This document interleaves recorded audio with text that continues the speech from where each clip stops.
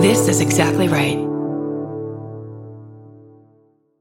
If you're like me, you're always looking for a story to dive into. Whether it's a family drama or a mystery to solve, the key to getting hooked is the details. I need rich visuals and intricate storylines. And June's Journey has that and more. June's Journey is a mobile mystery game that follows June Parker, a daring young woman, on a quest to uncover the truth about her sister's murder. This is your chance to test your detective skills because you'll play the game as June herself. Explore beautifully designed scenes from the 1920s, like lavish estates and gardens, and don't forget to keep an eye out for hidden clues. And if you play well enough, you could make it to the Detective Club. There you'll chat with other players and compete with or against them. June needs your help, but watch out. You never know which character might be a villain. Shocking family secrets will be revealed, but will you crack the case? Find out as you escape this world and dive into June's world of mystery, murder, and romance. It's all just one tap away. Discover your inner detective when you download June's Journey for free today on iOS and Android. That's June's Journey. Download the game for free on iOS and Android.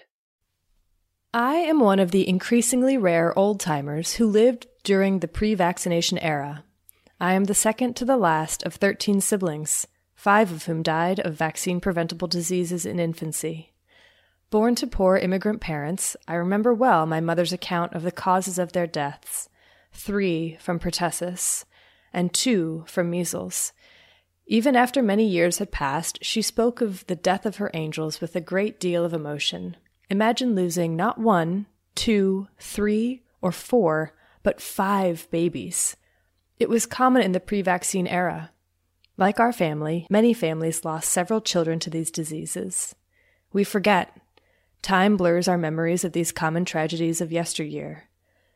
I remember well, during the winter and spring of each year, hearing the whoop of pertussis in movie theaters, school assemblies, and assorted gatherings. Today, few have ever heard this, and those who have forget. I remember the summer outbreaks of polio, the crippled children who could no longer walk or walked with limb-distorted limps.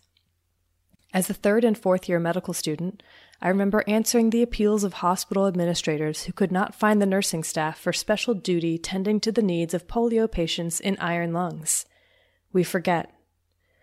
I remember the awful cases of measles my own children experienced.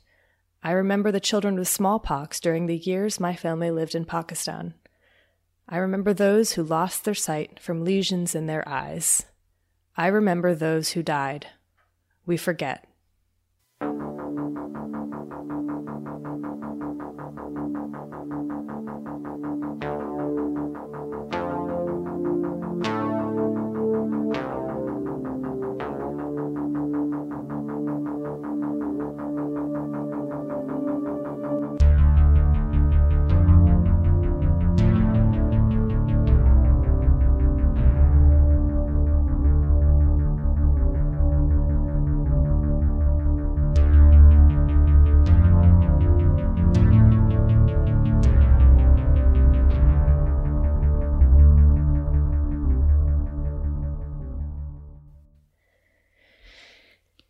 So that was a letter to the Immunization Action Coalition by E.J. Jean Gangarosa, who was a professor emeritus from Emory University. He wrote that letter in 2000.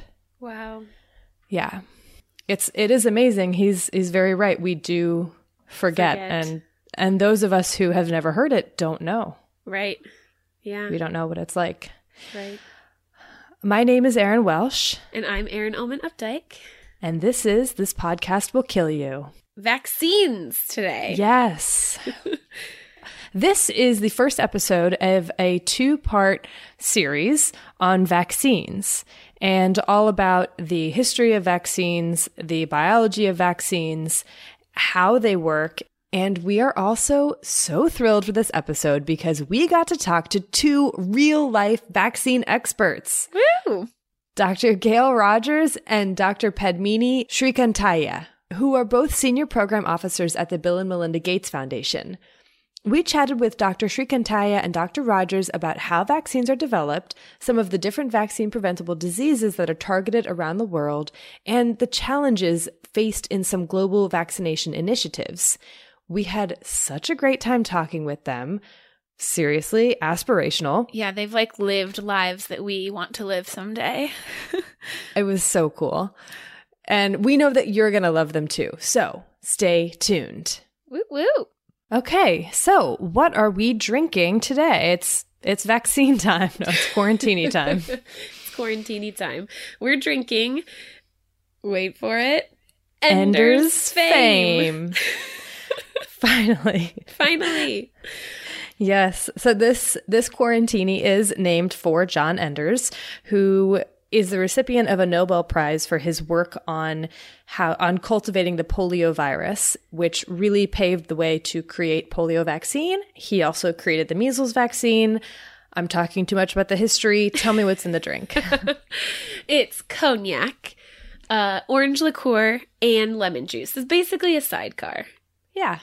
So Fancy little fun drink. And we'll have the full recipe for that quarantini as well as our non-alcoholic placebo-rita on all of our social media channels as well as our website, thispodcastwillkillyou.com. yeah, check it out. Check it out. We also, really quick, need to make a fun little announcement. We are working on an episode where we answer questions you send us about us or about disease ecology or epidemiology or podcasting or cocktail techniques or honestly, whatever you can think of. Anything you want to know. So send us your questions by email to thispodcastwillkillyou@gmail.com. And if you decide to send us a question that you want us to answer for this episode, please put Ask the Aarons or something to that effect in the subject line and let us know whether you're okay with us saying your name on the episode. We can't wait to hear from you. All right. Should we just jump right into it? I think we should. Okay, we'll take a quick short break.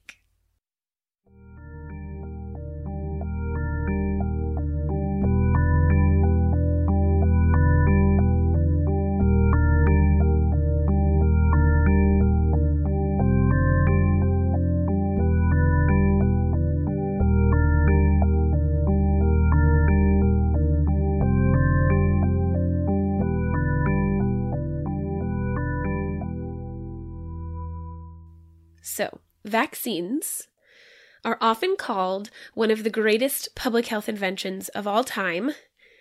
And I agree, they totally are.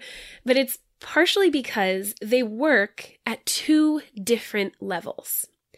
Vaccines work both on an individual level. So when you get vaccinated, you are protected against whatever infection you just got vaccinated against, which is great. Who doesn't want to be protected? But they also work at the population level. So when you get vaccinated, you're actually protecting all of those around you as well. So you can pat yourself on the back for doing a public service every time you get vaccinated. So to understand exactly how vaccines can be so awesome and work on these two totally different levels, I'm going to get into some serious detail about the biology and epidemiology of how they work. And I'm going to do it so that you can A, understand how awesome our immune systems are, B, understand how cool it is that vaccines exist, and C, be the one who explains this to Aunt Martha at Thanksgiving this year. Oh, yeah. Okay. Excellent. All right. So to first understand how vaccines can protect you, specifically, dear listeners, we first have to understand how our immune system works and how our bodies fight off infection. So immunologists don't hate me. I'm going to break this down in the simplest possible way. Okay. It's more complicated, but these are the basics. There are two major parts to our immune system. There's a nonspecific, which is called the innate immune response. And then there's a specific response, which is called the adaptive response. Okay.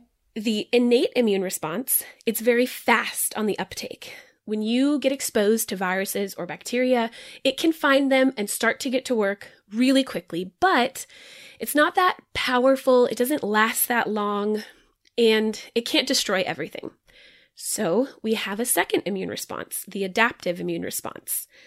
This is something that allows us to target very specific individual pathogens, but it takes some time. It's a little bit slow to get started. So what that means is that before your adaptive immune response kicks in, you usually get sick. You feel crappy. Mm-hmm. And then your adaptive immune system needs time to kick in and actually fight off that infection. But the good thing about this adaptive immune response is that it has a memory, like an elephant. It never forgets.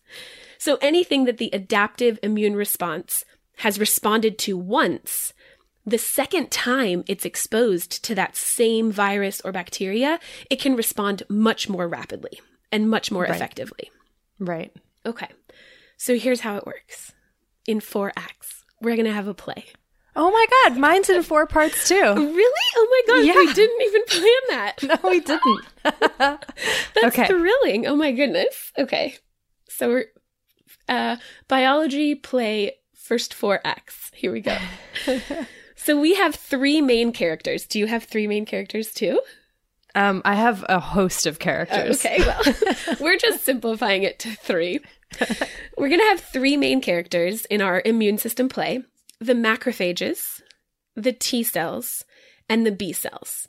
Okay. All of these 3 characters are types of white blood cells, and in your body you have a lot more than just these 3, but these are our 3 main characters, and all of the rest of your white blood cells are going to be the ensemble. Okay? Mm-hmm. All right. Act 1.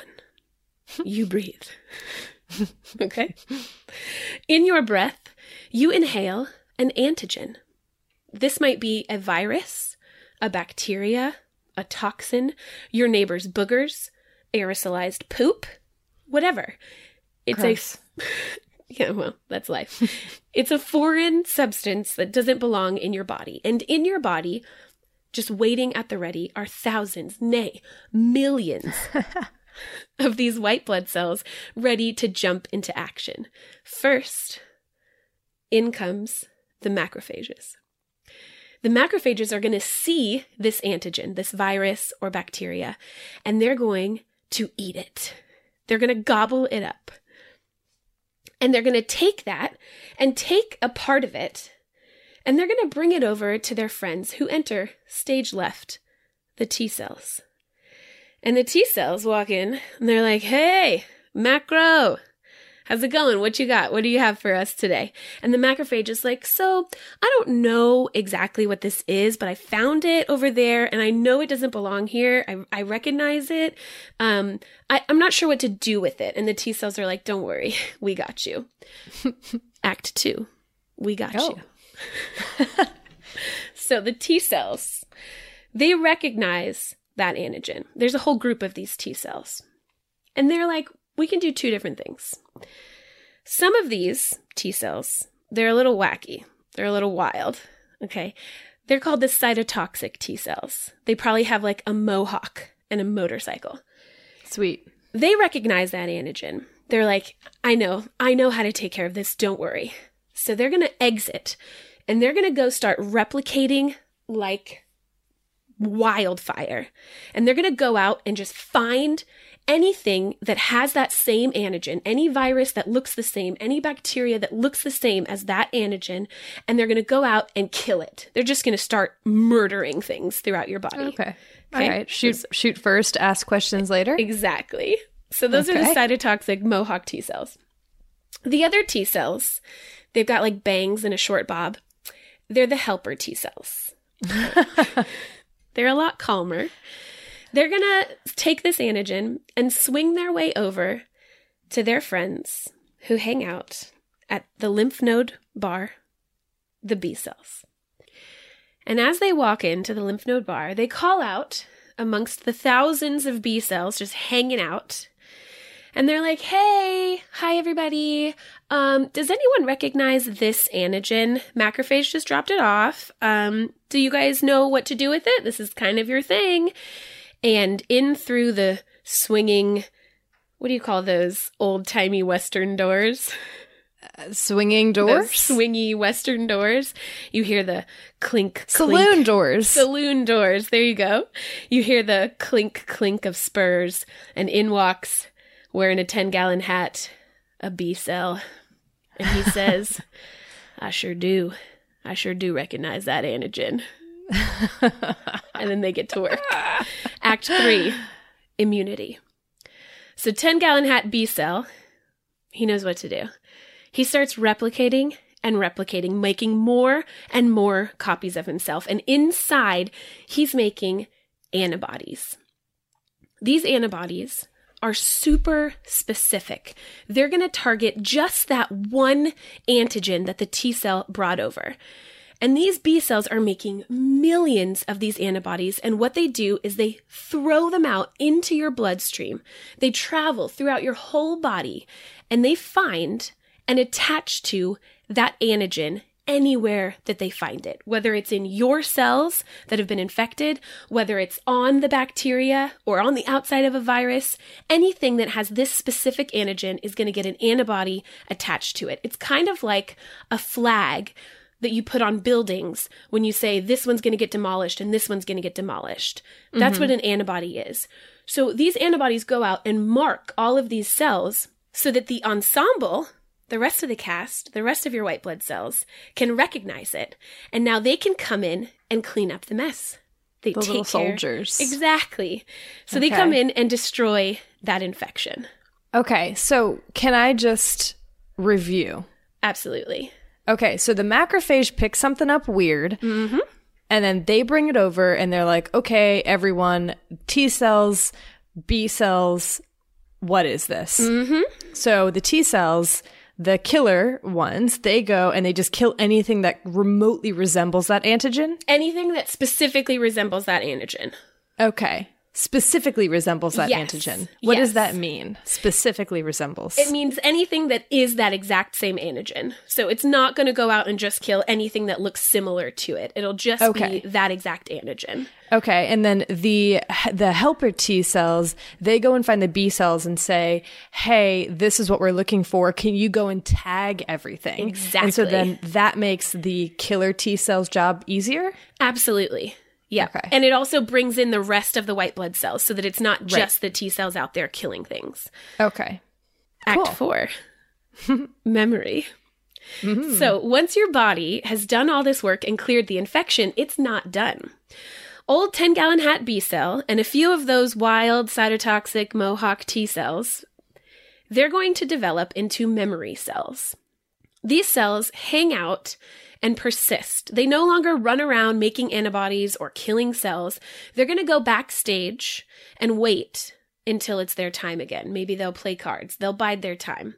And if that same antigen ever shows their face again, these B cells and T cells, the memory cells, will be able to jump right back into action. They won't have to go through the whole rigmarole of acts 1, 2, and 3. They'll just be able to use the antibodies they've already have in the memory cells to make more copies and identify and target that antigen and quash the infection before it ever takes hold.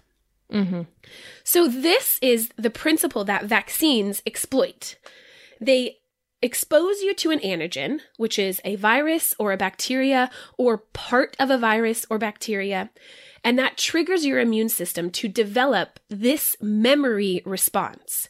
So that if you're ever exposed to that virus or bacteria in real life, you've already got a response ready to go. You don't have to take the time to build that immune response.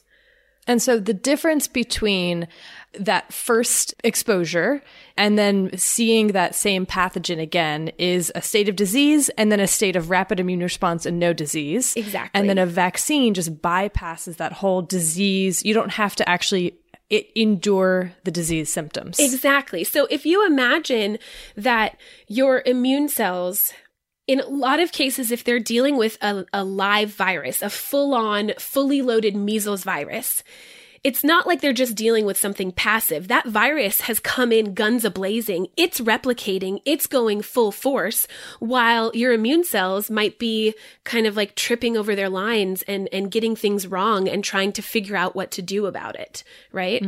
So an immunization is kind of like a dress rehearsal for the play. It's real. There's people in the audience still, and you're going to develop the exact same response at the end of it, but you don't have a live virus trying to kill you while you develop this immune response the very first time. Mm-hmm. Cool? Yeah. Cool. It's fantastic. I mean, vaccines are the best. They're the best. So that's how vaccination can protect you as an individual. How does it protect an entire population? This is something we've touched on before, but it's called herd immunity. And it goes something like this. Every infectious agent, bacteria, virus, fungi, whatever, in order to survive, it has to spread from person to person. That's how they reproduce. And in order to do so, in order to spread from person to person, there have to be susceptible people in the population for that virus or bacteria to get into. So, if a population has a high level of vaccination, let's say like 97% of 100 people are vaccinated, that means that those 97 people have developed this immune response already. They're already protected. So if you happen to drop an infected person in the middle of that population, the chances that that infected person would run into somebody who's still susceptible to that disease are really, really low. Mm-hmm. So you'd have that one infected person who will get sick, and then hopefully they'll recover, or else they'll die from their infection. And then that's it. Nobody else gets sick because that sick person didn't run into anyone who was susceptible to that disease. Mm-hmm. But if you imagine that maybe only 50% of people are vaccinated, then only 50% of people are immune, and the other 50 are susceptible. And you dropped an infected individual in the middle of that population, there's a pretty good chance that that infected person will run into somebody who happens to be susceptible. Mm-hmm. And maybe they cough, or they shake their hand or lick their face. And now you have 2 infected people. And then that second infected person, they have a pretty good shot, like 49 more people, that they might run into another susceptible individual and lick their face. And now you have 3 infected individuals. Right. And so on and so on. So this is the principle behind herd immunity. If the entire herd, the entire population, or enough of it is immune to infection, either because they've already been exposed and recovered from the disease, or they were vaccinated and they developed immunity, then the infection can't spread. Right.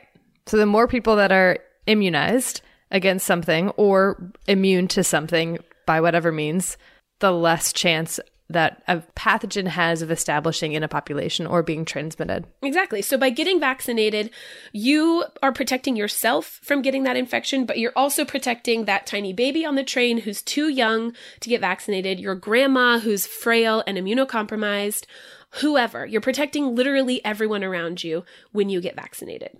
Mm-hmm. So that's how vaccines work. They're pretty dang cool. Yeah, I love them. Big fan. Me too. Major. If you can't tell already. So there are a lot of different types of vaccines, and we're going to talk a little bit about the differences between them. Not a full-on immunology lecture, but just a quick rundown. But I do want to say at the very top of this that all vaccines that are used are extremely safe. They're extensively tested and very highly regulated. And all the different types of vaccines that we have are very effective. And part of the reason that we have different types of vaccines is because different viruses and bacteria behave differently. And so we have to come up with different types of vaccines to target those specific pathogens.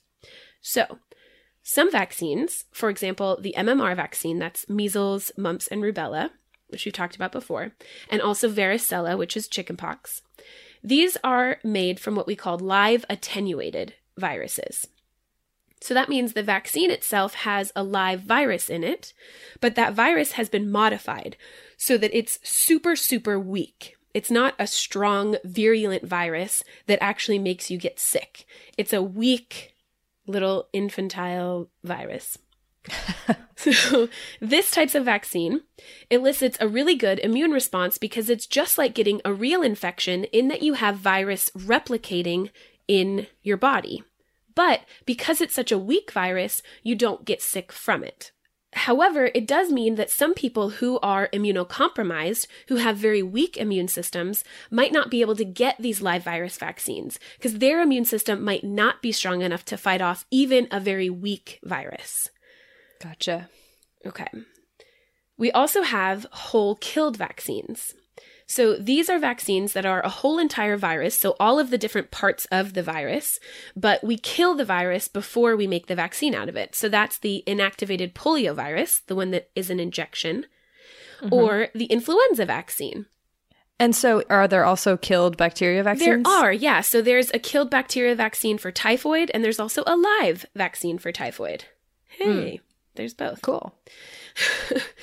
So these whole killed vaccines, you still develop a really strong immune response, but you might need to get more boosters with this type of vaccine because it might not be quite as strong of a response as you get from a live vaccine. But people who are immunocompromised can still get these killed virus vaccines because there's no live virus in these vaccines that's replicating. So going back to the flu vaccine. Yes. This means that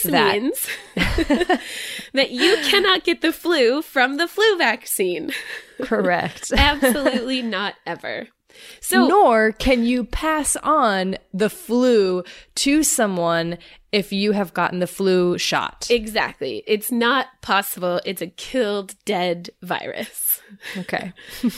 Sometimes you might get a slight fever or muscle aches, especially in the arm that you got the shot in or the butt cheek where you got your vaccine.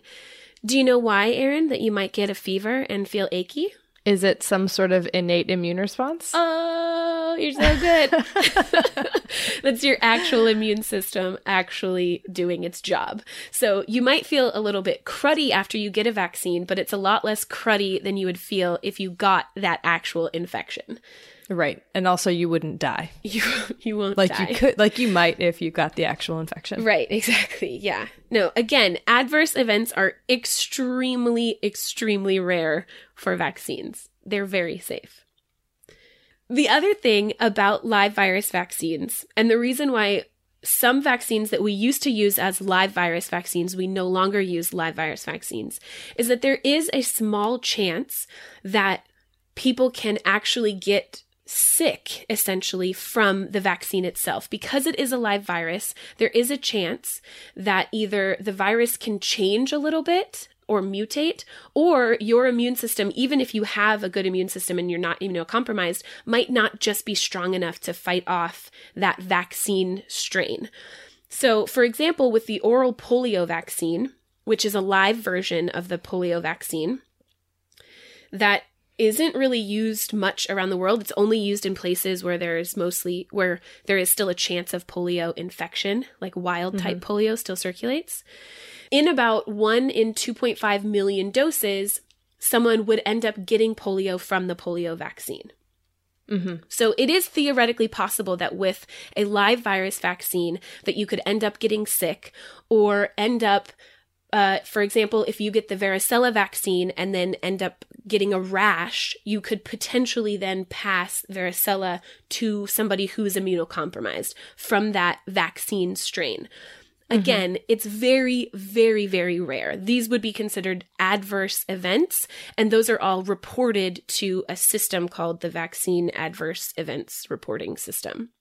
And those would be detectable as vaccine strains, so that infection would be milder than if it were a wild type? Exactly. Okay. Right. Yeah.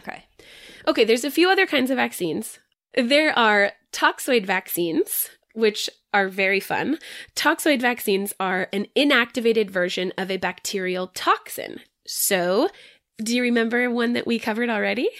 Diphtheria? Diphtheria! Also tetanus, okay? I think that toxoid vaccines are my favorite, and I don't know why. You know, they're my second favorite. I'll tell you my favorite in just a second. Oh, I can't wait. So, because some bacteria don't actually make you sick themselves, but they produce a toxin that makes you sick, then we can just take that toxin and give you a vaccination with that inactivated toxin, which is called a toxoid. And that way you're protected against any strains of that bacteria that contain the toxin. Very Question. Cool. Answer. cholera produces a toxin. Is the cholera vaccine toxoid, or is it? That's a good question. I'm pretty sure that it is. Killed? I was just looking at the cholera vaccine. I think I wrote it down. No, I have it right here. Hold on. Okay, so the one that was produced in 1896 was killed whole. And then the second one that was in 1991 is also killed whole cell. Whole cell vaccine. And then the one in 2009 was also killed whole cell. Okay, killed wholes. So cholera is a killed whole cell vaccine. Maybe that's why it's not a super excellent vaccine. Yeah. It's not the most effective. Anyways, there are also what are called component vaccines. This is, as an example, the hepatitis B vaccine. So a component vaccine, instead of having an entire killed virus, it has just a small part, just the part that you would need to be able to quash that infection. In the case of hepatitis B, we have a single antigen, the surface antigen. So that's like what's on the surface of the hepatitis B virus, aka what your body needs to be able to see to prevent that virus from ever getting into your cells. So we have some vaccines like that that are just made of a single component of a virus. Okay. And are there also component bacterial vaccines? Yeah, there are, for sure. But what's more common for bacterial vaccines are my favorite vaccine, the conjugate vaccine. So this is what is really commonly used against bacteria. The reason is, okay, this is where we get back into some immunology. Oh, good. It turns out bacteria are very good at evading our immune system. They're very clever. They've been with us for millions of years, so they know how to get around our immune responses. So a lot of bacteria on their surface have sugars, polysaccharides.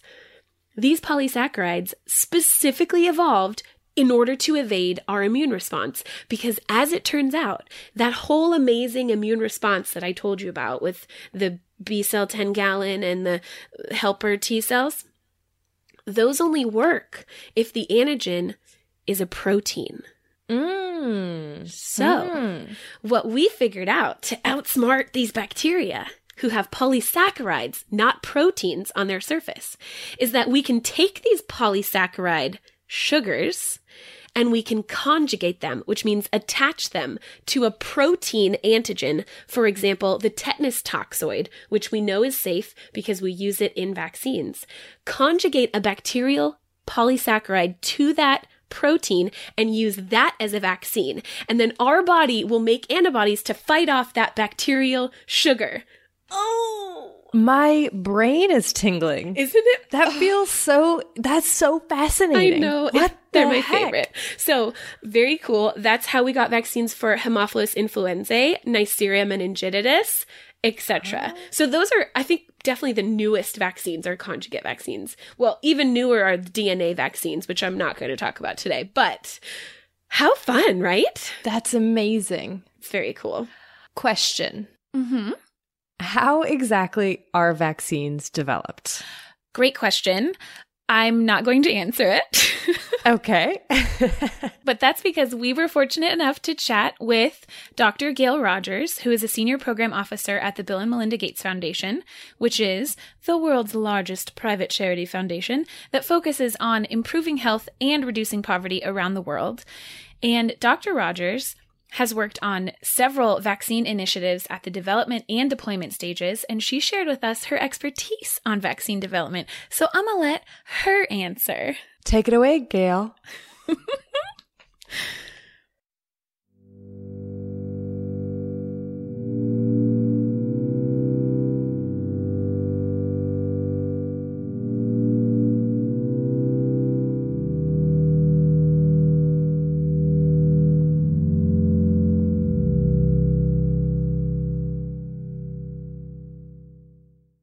So, Dr. Rogers, thank you so much for chatting with us today. Oh, you're very welcome. I'm excited to do it.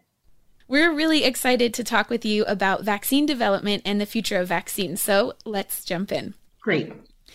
Can you introduce yourself and tell us a bit about your background and your role now at the Gates Foundation? Sure. I'm a pediatric infectious disease physician, and I worked in academic in a hospital, a children's hospital, for many years, and then went into industry, working on vaccines, specifically in the area of pneumonia. And from there, I moved on to work where I currently work at the Gates Foundation, to also in the pneumonia group, to really both develop and make countries that are low resource countries have better access to vaccines, in particular to vaccines for pneumonia. Fantastic. So on this episode, we're trying to give listeners information about the process of vaccine development. So when we hear that a new vaccine has just been licensed, like the recent malaria or dengue vaccines, that vaccine has gone through rigorous development and clinical trials before it gets to the licensing stage. Could you explain the general process of vaccine development from when a vaccine is just someone's idea to when it's actually being distributed around the world? Sure. So it's a pretty lengthy process, and that's something that and I think the right word is rigorous, as you mentioned. So it starts out in somebody's idea of doing this, and usually there is a preclinical stage, which is when it is looked at in the laboratory. It might be looked at against different strains of what you're trying to protect against, and then tested in some forms in animals, usually to start off with, before it goes into what's called first-in-human studies. And first-in-human studies are in adults, even though the vaccine may not ultimately be used in adults. It always to start off in the first phase in adults, and then moves once, and that really is for safety reasons. And then it goes into the second phase of testing to see if it would work against the target, as well as being safe in other populations. And that's where you start. And those are rather small studies where you start looking at it in the populations that you want to target. Being that in my case, it's babies, it's pediatrics. So it would start off in adults and then move maybe to toddlers and then move to infants. Where it is tested for safety and whether it is useful or whether it works. And then there is what is the big studies, which are called the phase 3 studies, in which it's tested in many more children, in different schedules, sometimes in different countries, and really rigorously tested under many circumstances to make sure that they're safe, and then this is the one that you want to make sure that it works against the germ that you're treating and that you're preventing. After that, all the evidence is looked at, all this data is looked at by really committees in the countries that are made of committees of experts, of vaccine developers, of physicians, of safety experts, et cetera, where all the data is looked at. And based on those data, then licensure is given. And from there, from when a license is given, then it can go and be used by doctors as well as by countries themselves. Excellent. So as we talk about on the episode, the past 100 years have been incredibly productive for vaccine development, especially the past 40 years, even the past 10 years. Yet there are still so many other pathogens for which there is no vaccine. So what makes a pathogen a good target or a more challenging target for vaccine development? Yeah, I guess it's really, it really is is really interesting. Part of it is what you look to prevent. So a lot of the times one looks to prevent the worst of the worst, the deadliest. So certainly there is a focus on very serious pathogens being targeted. And then what makes one more successful than others, I think, is the wide variety of the pathogens and how often they can change, which is pretty daunting. For example, I know you talked to Padmini, and she runs influenza, but influenza changes so frequently that the target for getting one vaccine to cope against all types is really challenging. I can tell you a specific case of the pneumococcus, which, is the most common cause of pneumonia and common cause of death in children less than 5, and for which there is a vaccine.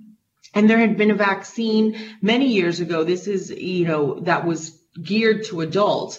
And it was only in the 90s when the technology became available to know how to actually compose the vaccine, to make children's immune system react to it, that a vaccine became available for children. So the challenges are in the pathogen itself. It's in how our immune system reacts to it, and what type of protection can be elicited at different ages. And then for pneumococcus, for example, there's over 90 serotypes, they're called, that cause pneumonia. And it's hard to envision trying to do this for all 90. So it started out with doing it for 7 initially. And when that worked, and those were the 7 that were picked as being the most commonly cause of disease, and then it got expanded. So currently we have 10 serotypes and 2 different vaccines that target those serotypes, and more on the way as technology advances. Well, speaking of technology, so there is, as you mentioned, just a lot of very interesting future avenues for vaccine development. So what do you see as some of the most exciting future prospects for vaccine technology? Where do you think we're going with vaccines? Oh, I think we are, we're aiming to challenge and really try to control the worst of the pathogens as they become more prominent. So I think that for one, technology is helping us to try to get to a universal influenza vaccine, so old pathogens that we know of. But what I'm kind of really interested in, and not directly involved with the development, but really see as new diseases come up that are truly worldwide threats, such as Ebola, such as Zika, that it's pretty now clear that advances can be made pretty quickly in these fields with new technologies that will lead us to having vaccines, for example, for Ebola, in a time span that was really unreachable or inconceivable before. So I guess I'm kind of hopeful for response time. In the future, I'm hoping for antimicrobial resistance, a vaccine for that would be multi-pathogen. I mean, this is really a dream. As organisms, they're pretty smart and they can outdo antibiotics quite quickly. I think that, potentially going the vaccine route is going to be important. That's really exciting. That the idea of a vaccine for multiple pathogens that are antimicrobial resistant, my mind just went Got chills. Well, that's a dream, but you got to dream big. Right. And just seeing, for example, there are other things as well that I think I can point towards that are really interesting on a different realm, which is trying to get what we strive for at Gates, which is trying to get vaccines that are available or are in development to be aimed toward pathogens for countries that have low or limited resources. So developing countries, for example. And before we had vaccines that were really good, but we have no way that low resource countries could afford them. And now there are innovative financing mechanisms and, involving tiered pricing, et cetera. So at the same time that they're licensed in the US and Europe and used in middle income countries, they can be used in low income countries as well. And that's particularly exciting, to have, that kind of, equity being built throughout the world for prevention. Yeah, that's amazing. So for some of our listeners who want to dive even deeper into the future of vaccine development, can you help direct our listeners on where they can go to find more information about some of the vaccines that are being developed by the Gates Foundation and elsewhere? Yeah, sure. So I think that always a really good resource is the CDC.gov website.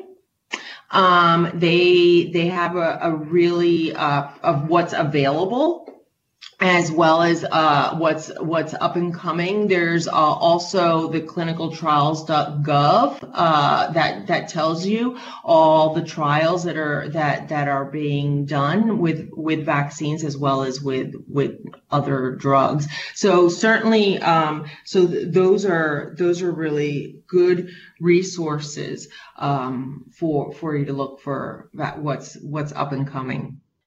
Fantastic. Thank you so much. Well, Dr. Rogers, I think those are all the questions that we have for you today. Thank you so much for taking the time out of your busy schedule to chat with us today. We really appreciate it, and we had a great time. No problem. This is great. Thank you so much. That was so awesome. We learned so much. Oh my gosh, so much. How cool was it to talk with her? Amazing. Okay, so that's vaccines. Finally. Yay. That's all I have for the biology. It was like a whole immunology course. Yeah. I feel armed with knowledge. Great. Well, arm me with some knowledge then. Okay, well, get ready to learn. I can't wait. There's a lot of history here. Let's take a quick break. Huh? All right. Let's do it.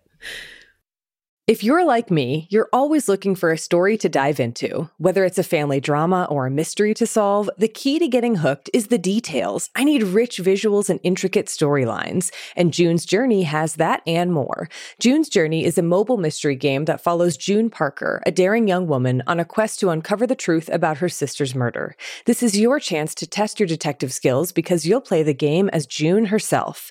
Explore beautifully designed scenes from the 1920s like lavish estates and gardens, and don't forget to keep an eye out for hidden clues. And if you play well enough, you could make it to the Detective Club. There you'll chat with other players and compete with or against them. June needs your help, but watch out. You never know which character might be a villain. Shocking family secrets will be revealed, but will you crack the case? Find out as you escape this world and dive into June's world of mystery, murder, and romance. It's all just one tap away. Discover your inner detective when you download June's Journey for free today on iOS and Android. That's June's Journey. Download the game for free on iOS and Android.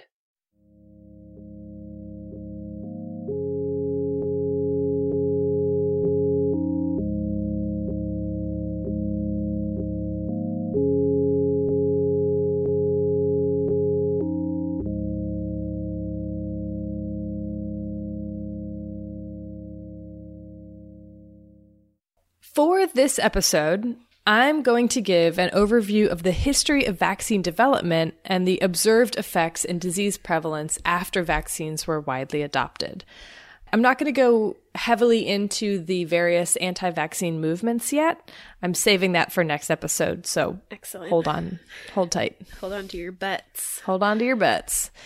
And I'm also not going to go into the details of every single vaccine that has been created, because if I were to do that, we would be here forever. But I am going to touch on the highlights of vaccine developments and what I see as the biggest stages of vaccine history. So, Act 1. I love it. Blossom. Yeah. As we know, the word vaccine itself tells us its roots. Edward Jenner developed and tested the first vaccine against smallpox in 1796 in England from a cowpox sore. Vacca means cow. Even though cowpox is no longer used in the smallpox vaccine or any vaccines, the name stuck and is used for all diseases. Okay, so that much we know. Technically speaking, though, the smallpox vaccine really is the first vaccine, but that's not exactly where the history of vaccines begins. Some of this is a bit of a refresher from past episodes, by the way. So the history of vaccines starts over 1,000 years ago in China, where writings tell of a tradition called inoculation, used to prevent smallpox infections. This practice may even go back to as early as 200 BCE. Wow. Yeah, it's amazing. It's totally amazing. Basically, you were supposed to grind up scabs from people who had recovered from a mild form of the disease and then blow them into the noses of healthy children. Gross. So gross. This would usually result in some mild symptoms, but it would also ensure that the child would not come down with severe smallpox later in life. Side note, the earliest immunization might be even older than variolation against smallpox. So apparently, people used to try to prevent severe or disfiguring leishmaniasis infections by scraping an active lesion of someone with the disease and putting it on a child's arm or butt. Really? Yeah. Ugh. I know. And so there isn't a licensed leishmaniasis vaccine today, but people at the Texas Children's Hospital Center for Vaccine Development are working on it. Ooh. Okay.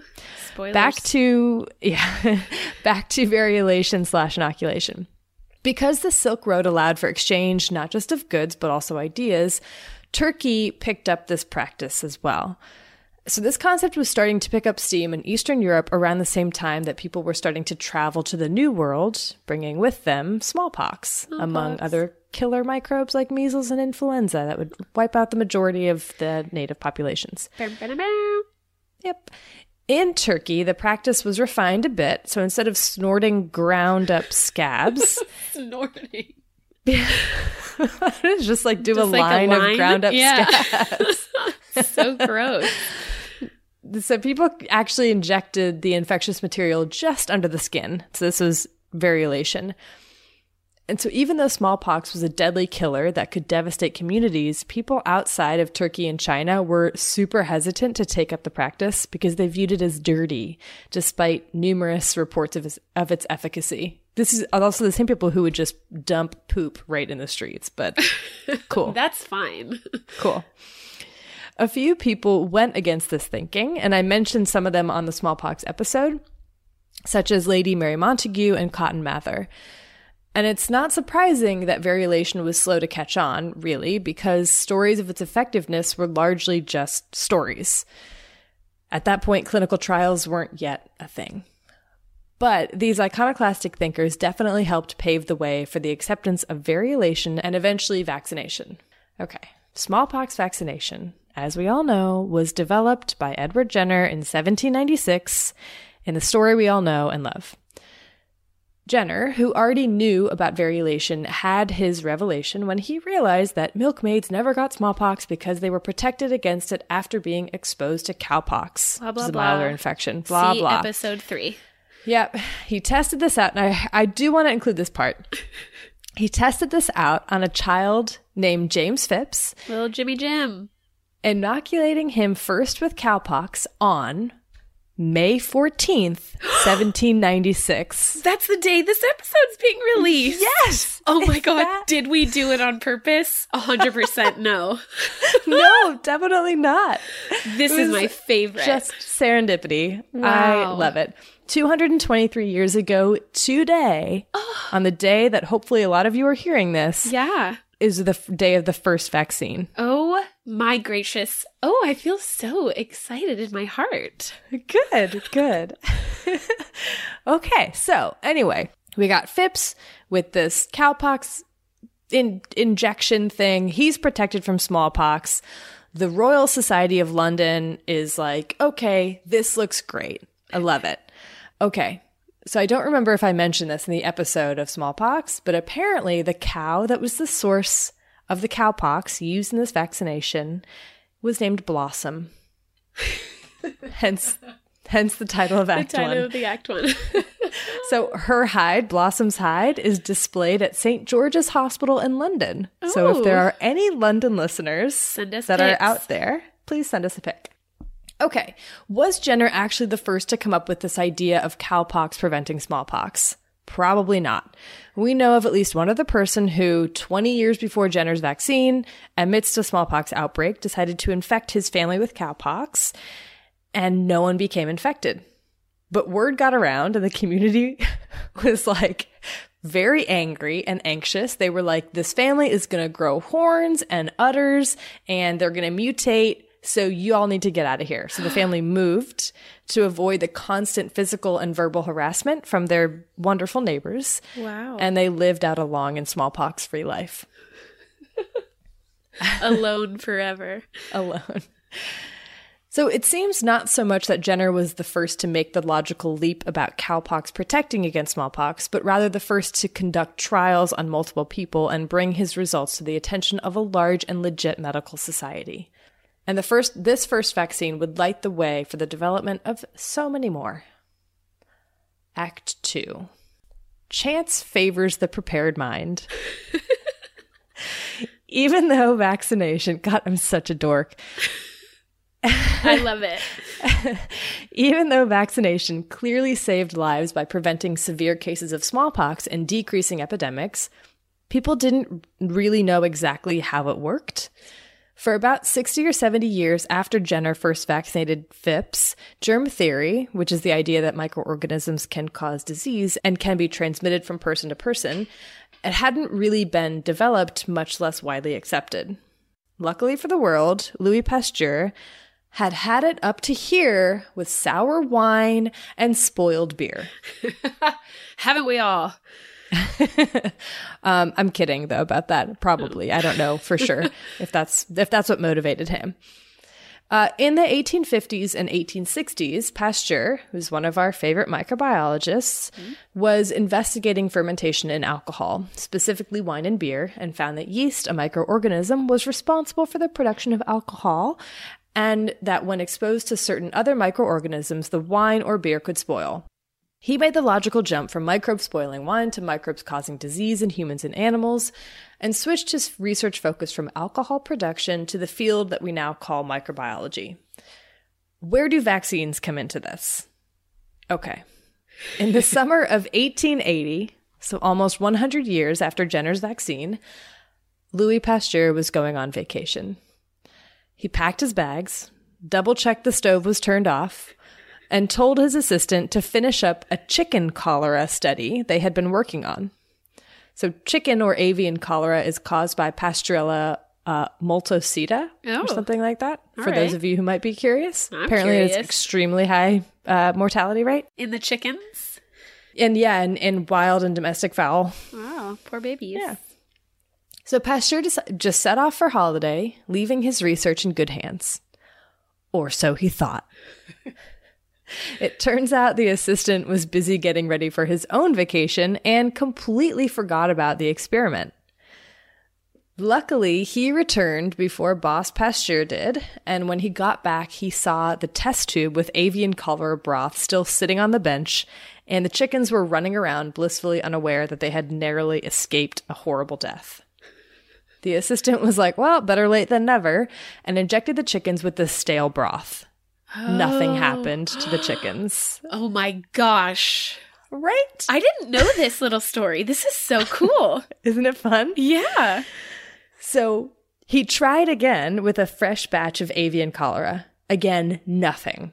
At this point, the assistant, Chamberlain, is like, oh God, he's in full panic mode. He's like, I'm about to get fired, but I have to tell the boss. So he fills in Pasteur on the results. And Pasteur is like, oh my gosh, are you kidding me? This is the most exciting thing. What do you mean? Do the same exact experiment, leave the broth out for a long time, and then just do the whole thing all over again. I love this. I feel like I would love to work for Pasteur. You're like, okay, I got to tell my boss I really screwed up. And they're like, this is the best news. Yeah. He's like, what genius. So then that's what Chamberlain does. And again, the chickens remain healthy and cholera-free. Oh my gosh. Both Pasteur and his assistant realized that their stale cholera was acting to protect the chickens from disease in a similar way as to how the smallpox vaccine worked. But even cooler, unlike that smallpox vaccine, this avian cholera vaccine was made from the same species of bacteria themselves. So you didn't have to find a milder strain or species to create a vaccine like the cowpox virus and the smallpox virus. Right. You just had to weaken the existing one. And so this opened this door in Pasteur's mind. Hence the phrase commonly attributed to him, chance favors the prepared mind. Oh. But he began to test various ways, such as chemicals, to weaken or attenuate different bacterial species to make more vaccines. This itself was a contentious issue because many scientists believed that bacteria were static. They were either virulent or not, and they didn't change over their lifetime. According to them, adding chemicals to weaken the bacteria was not possible. But Pasteur's avian cholera vaccine was not a fluke. In the summer of 1881, Pasteur successfully produced an anthrax vaccine by attenuating the bacteria using phenol. He demonstrated the effectiveness of his vaccine on various farm animals, and it was pretty widely accepted, especially by farmers because anthrax was a huge killer of cows and sheep and goats and so on. Pasteur decided to keep the name vaccine as a nod to Jenner, and the story of vaccines was about to enter its heyday. Act 3. Low-hanging fruit. Pasteur's development of the avian cholera and anthrax vaccines using chemical inactivation marks a pretty big turning point in the history of vaccines. There was now a template or roadmap that scientists could follow to try to develop vaccines against other diseases. First, identify the causative agent, then weaken it using chemicals or through multiple passages, try it out on animals, and then try it out on humans if things look good. In 1885, Pasteur developed the rabies vaccine, which I talked about in the rabies episode, and then Almroth Wright, Richard Pfeiffer, and Wilhelm Kohl developed the first typhoid vaccine in 1896. That same year, Waldemar Mordecai Hafkind developed a cholera vaccine. Yeah, what a name. Which he promptly tested on himself and then narrowly escaped with his life, apparently. Dear. Yeah. But he decided... Not a super effective vaccine there. Well, he thought good enough, so he tested that out on a bunch of friends. And fortunately, it worked. And then he went big time with trials in India. So while he was in India, testing out his cholera vaccine, Hafkind witnessed the third plague pandemic and the death and chaos that it brought. He was tasked with developing a plague vaccine, which he did in 1897, and which he, in typical fashion, tested on himself first. He experienced a mild fever, but survived and figured it was good enough to test on other people, such as prisoners. Naturally. Fortunately, the vaccine did work without serious side effects, and his quick work probably saved thousands of lives. However, his fame and accolades were short-lived. In 1902, after being given the plague vaccine, a bunch of people developed tetanus symptoms, and 19 died. Oh. Yeah. So the deaths were traced to a bottle of plague vaccine manufactured by Hafkind, and he was fired and exiled and remained unemployed for at least 4 years. And this whole time, he was begging to read the entire report of the inquest. Like, what exactly happened? How could this have gone wrong? I don't understand. So he finally got his wish, and as he read it, he learned that the specific bottle had been handled by a lab tech who dropped his forceps in the dirt and didn't bother to clean them or get a replacement. Tetanus loves soil. That's Loves where to live it in soil. hangs out, man. Yeah. Oh, that's so awful. Right? Yeah. Sterile technique, important. Very. So eventually, Halfkind was publicly exonerated, but the damage to his reputation was already done and would never fully recover. Halfkind's contaminated plague vaccine is a perfect illustration of the lack of oversight on vaccine development during this time. While all of these vaccines and antitoxins were being produced in the late 1800s, there wasn't really any government regulation. So a classic example of technology outpacing the law. And as you might expect, things took a tragic turn, or rather they took several tragic turns.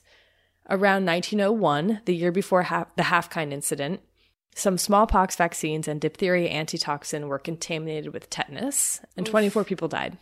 Following these tragedies, people were like, we demand that the government look over the manufacturing of vaccines. And they got their wish. So right after this, in 1902, Teddy Roosevelt signed into law the Biologics Control Act, which would require that health commissioners oversaw vaccine production, which is some much-needed legislation. Vaccine development didn't slow down with these new regulations. If anything, it spurred researchers to create safer, more potent, more stable vaccines. And there were still plenty of devastating diseases for which there was no effective treatment or protection. In the 1920s, researchers started to experiment with adjuvants, which comes from the Latin for to help, adding them to increase the efficacy of a vaccine by eliciting a stronger immune response that lasted longer and provided better protection. The French scientist Gaston Ramon discovered that the chemical formalin, which had been used just to preserve antitoxin, also actually inactivated the toxins. So this allowed him to develop the diphtheria vaccine in 1923, as well as a tetanus vaccine a few years later. Gosh, it seems like they need it since all their vaccines keep getting infected with tetanus. Right? His contributions to vaccine development have resulted in over 60 million lives saved, estimated. Wow. Jeez. Next was pertussis. Pertussis, aka whooping cough, was an infamous child killer alongside measles, still is, and it will definitely have an episode all of its own eventually. Yeah. And because it was so feared and killed so many children so horribly, it was high on the list for vaccine development. But it was a tough nut to crack. First of all, it had been a real struggle getting the bacteria isolated. And even once it was isolated, it was nearly impossible to culture. But eventually a broth was developed, which allowed Pearl Kendrick, Grace Elderling, and Loney Clinton Gordon to develop, test, and implement a pertussis vaccine in 1940 that would be used up until the 1990s. Wow. Which is pretty dope. Yeah. Go ladies. During the 1930s, vaccines against influenza, tuberculosis, the BCG vaccine, and yellow fever were developed, with Max Tyler earning the only Nobel Prize to be given just for the discovery of a new vaccine, the yellow fever vaccine. Ooh. Okay. It wasn't always sunshine and rainbows in the vaccine world. There were some dark turns, including the unethical experimentation on human volunteers that was rampant throughout this entire period. Quote unquote volunteers. Right. Yeah. Sorry, I forgot to include the air quotes. The contamination of a batch of yellow fever vaccine that led to 50,000 military personnel getting infected with hepatitis B during World War II. Holy crud. Yeah. This is when they didn't know that hepatitis B can survive in plasma. Dang. And also the Qatar polio vaccine incident, in which a batch of polio vaccines were contaminated with the live virus, resulting in the paralysis of 56 people, mostly children. Ugh. So I talk about this a bit in the polio episode. But for each of these, either new laws or regulations were put into place to prevent additional suffering. Most of the vaccines that I've mentioned so far could almost be looked at as kind of the low-hanging fruit of the microbiology world. Of course, it was a huge leap of technology and scientific thought to develop the concept of vaccines in the first place, but once it was there, scientists applied it to the most common diseases, and in particular those whose causative agent had been identified, those that were culturable, responded well to attenuation, and had low mutation rates or strain diversity, because these were diseases that were fairly straightforward to develop vaccines for. Right. It was almost just a race to see who could publish their vaccine first. In many ways. It's pretty cool. By the 1950s, even though there was a smallpox vaccine, a rabies vaccine, a diphtheria vaccine, yellow fever vaccine, and several others, many terrible diseases, including measles, mumps, rubella, hepatitis, meningitis, Haemophilus influenza type B, and polio still killed or permanently disabled many, many people, children in particular. Yeah. Act 4. Cultured. Why did vaccine development for diseases like measles, rubella, and polio lag behind that of diphtheria, plague, and cholera? Tell me.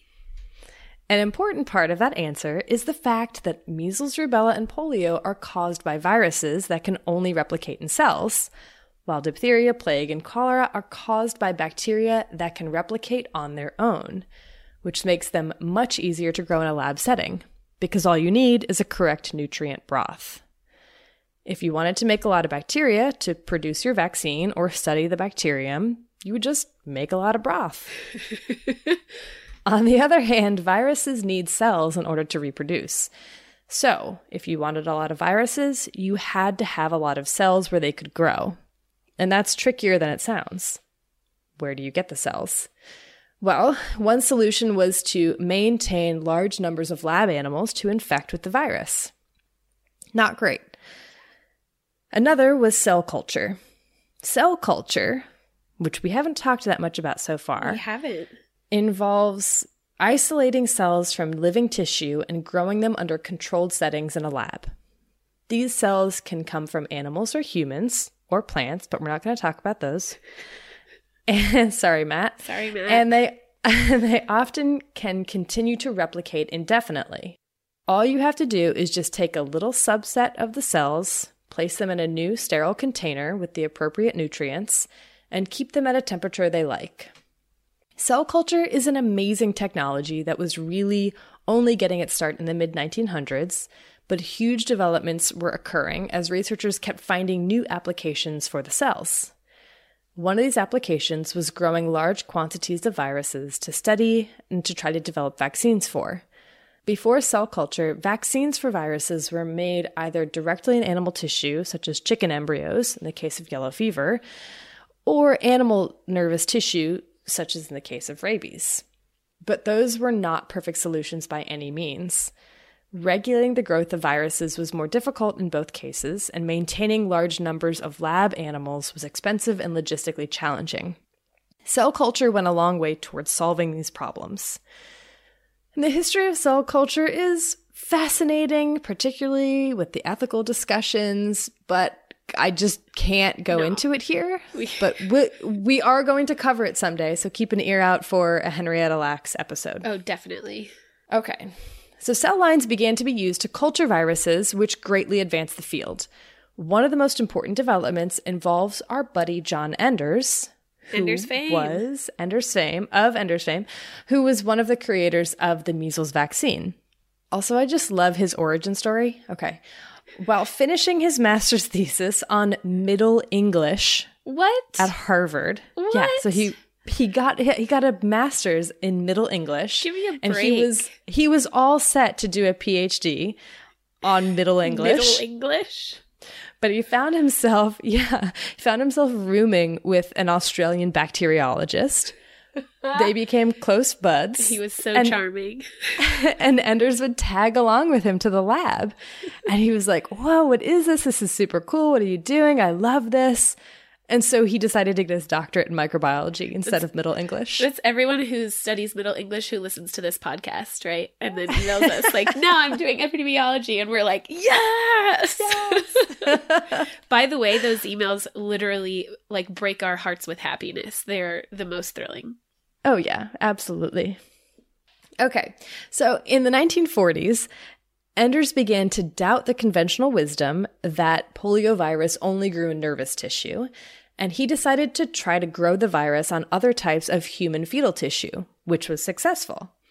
So this was a huge turning point in polio research that would lead to the creation of the vaccine that saved countless lives and prevented so many cases of paralysis.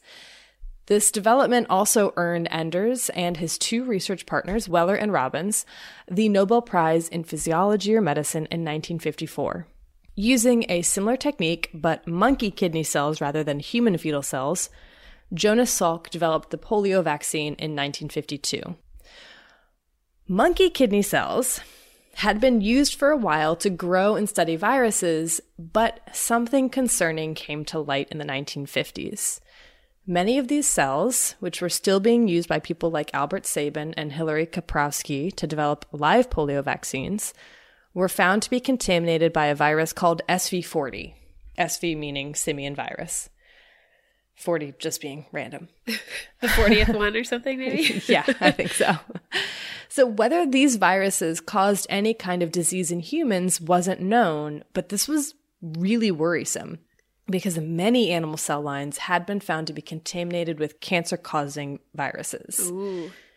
The live polio vaccines developed by Kaprowski and Sabin, which had been widely tested but not yet licensed, were found to be contaminated with the virus, and Salk's killed polio vaccine, which had been administered to millions of people around the world, was also found to contain viral particles of SV40. Wow.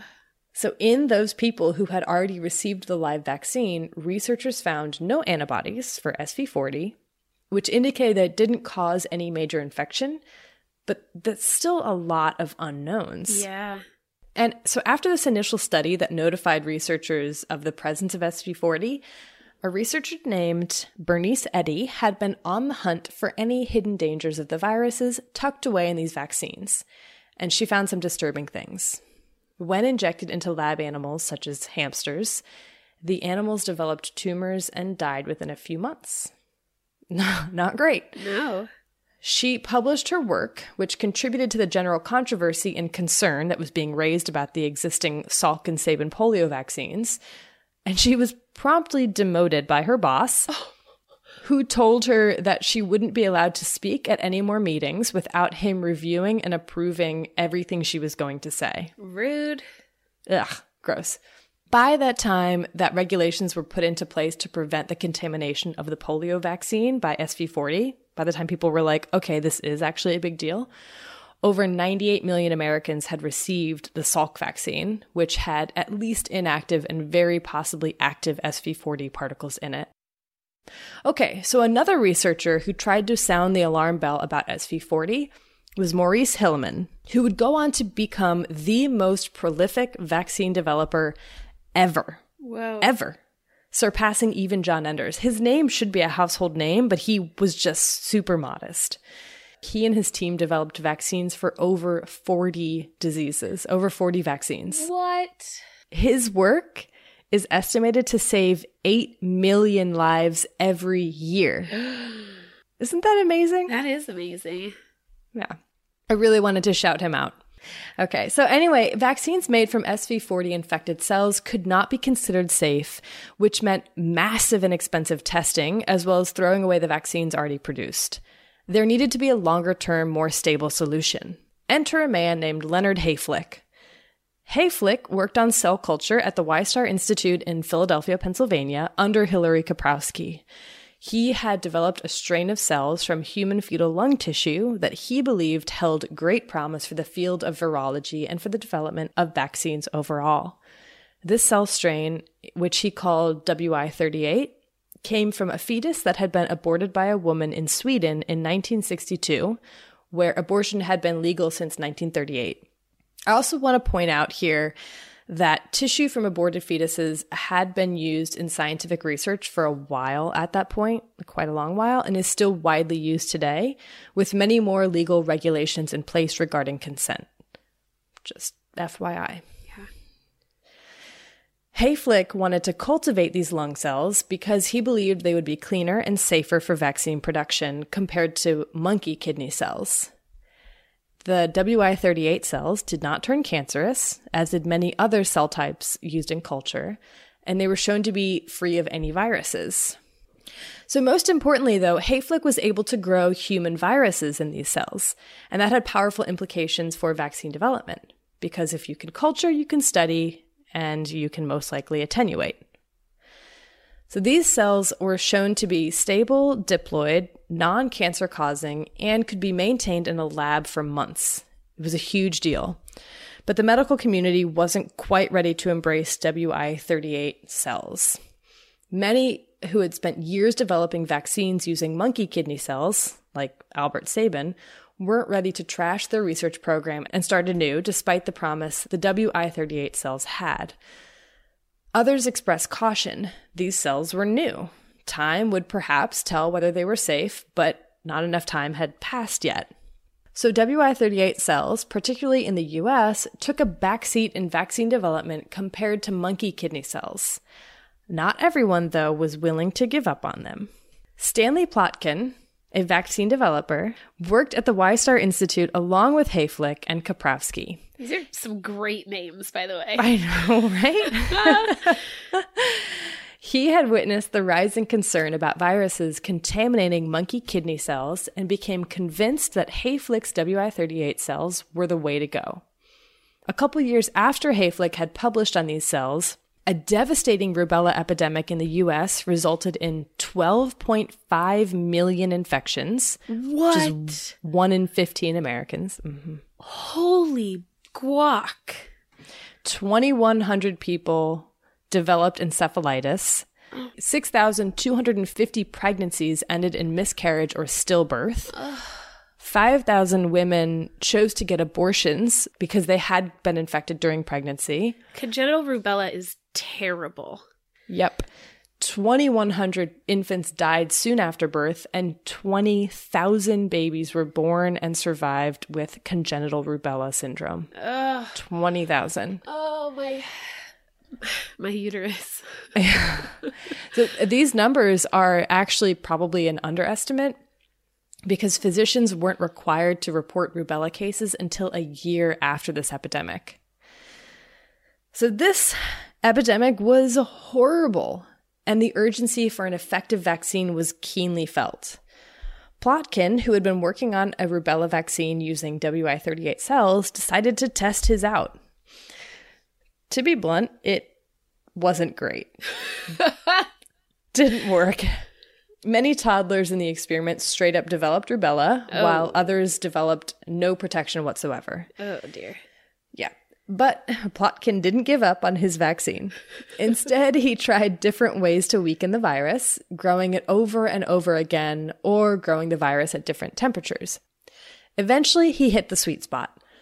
Multiple passages and a low incubation temperature of 86 degrees Fahrenheit, or 30 degrees Celsius, weakened the injected rubella enough to not cause any disease or side effects, but left it strong enough to produce antibodies and lasting immunity. Despite Plotkin's WI38-derived rubella vaccine having super solid experimental results, it was not getting any traction. Instead, it was getting overshadowed by a different rubella vaccine developed in monkey cells. When Plotkin's WI38-based vaccine was dropped from production in 1970, it wasn't noticed by too many people beyond those involved in its development. But there was another person who did take notice because she had serious concerns about the efficacy of the animal cell-based vaccines that had been selected over the WI38 one. Her name was Dorothy Horstman, and she was a pediatrician and vaccinologist at Yale Medical School. She found that 80% of those who received the commercially available rubella vaccine became reinfected within a few months. Ugh. Really bad. Not effective. 80%. That's a lot. Yeah. And even more concerning, they didn't necessarily develop overt signs of the disease, but were silently infected, meaning they could shed the virus to pregnant women who were unvaccinated. Uh-oh. So she turned to Plotkin's vaccine, testing it along with the commercially available ones at daycares. And she found that Plotkin's vaccine, in contrast to the two commercially available ones, produced an immune response and the types of antibodies that mimicked natural infection, making the immune memory last much longer. So there was a clear winner in this race. Following Horstman's research, Plotkin's WI38 rubella vaccine was finally licensed in 1978, and the only other competitor, a vaccine made from animal cells, was withdrawn the following year. Wow.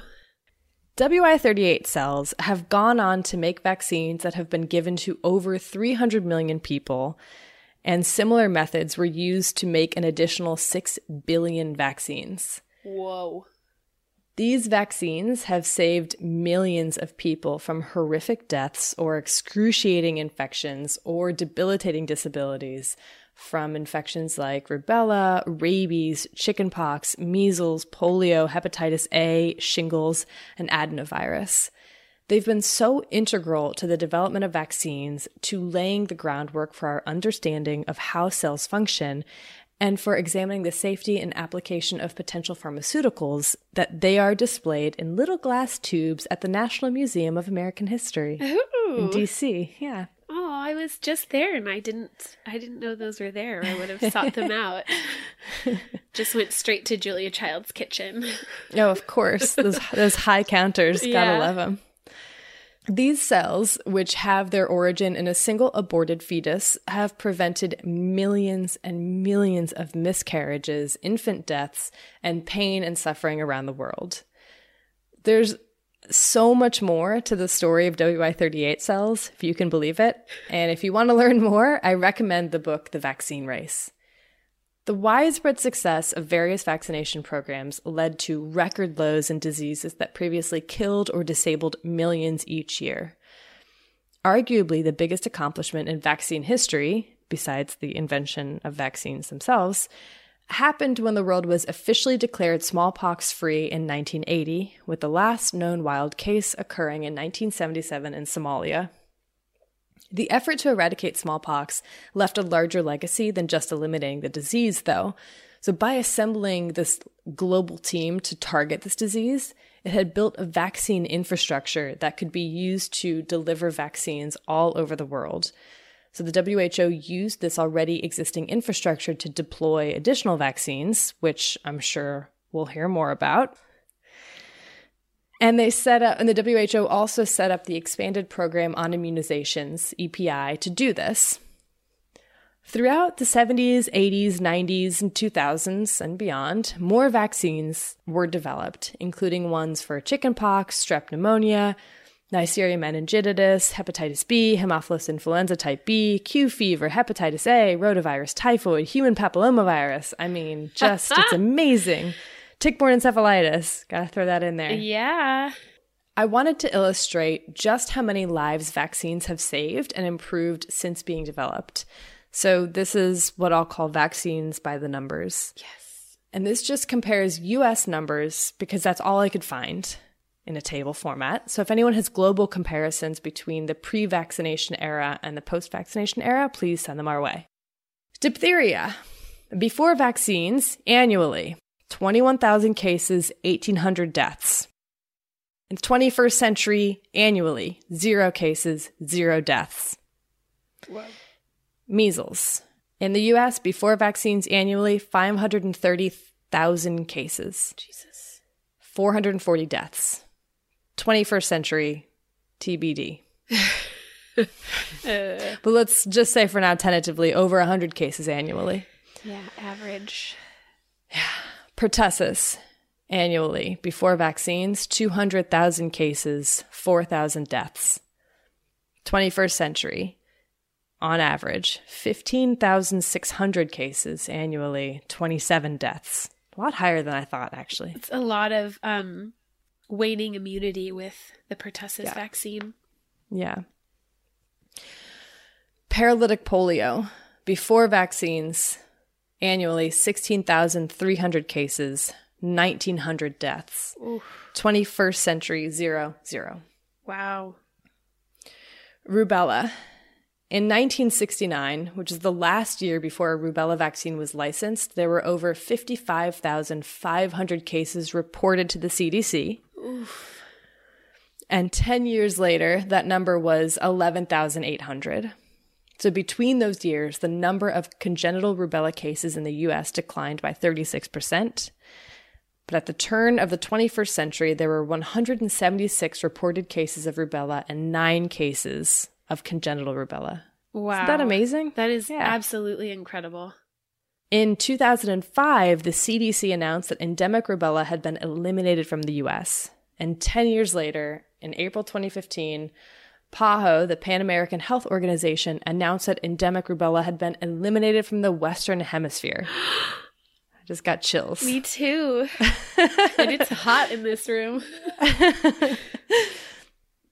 Smallpox. There are so many of these. Smallpox, in the first half of the 20th century, 29,000 cases and 337 deaths annually. 0, obviously, in the 21st century. Yeah. It's gone. It's gone. It's gone. Okay. Tetanus, in the first half of the 21st century, 580 cases and 472 deaths annually. Wow. 21st century, 41 cases, 4 deaths. Before the vaccine, Haemophilus influenza type B caused meningitis, bloodstream infections, and pneumonia in 20,000 children every year, killing 1,000 of them and causing permanent brain damage and many more. When fear drove down vaccination rates, outbreaks happened in 2008 and 2009 in Minnesota, Pennsylvania, New York, Oklahoma, and Maine, with at least 4 children dying because those parents chose not to vaccinate them. Okay. Chickenpox. The incidence of chickenpox and shingles, as well as U.S. hospitalizations and deaths, because people do die from chickenpox and shingles. Yes, they do. It declined by 90% after it became part of the routine schedule. Wow. And when a booster was added, the incidence fell another 81%. Wow. No one younger than 20 years old has died of chickenpox in the U.S. since 2010. Wow. Yeah. That's amazing. Okay, 2 more numbers. It is estimated that the work done by John Enders and his teams, Enders fame, has saved over 120 million lives as of 2017.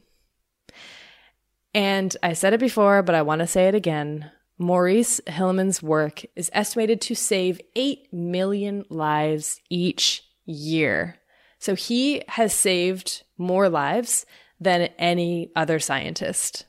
So let's hear it for Maurice. I kind of want that to be the title of our episode. Let's hear it for Maurice. I like it. Yeah. Okay, good. I really like it.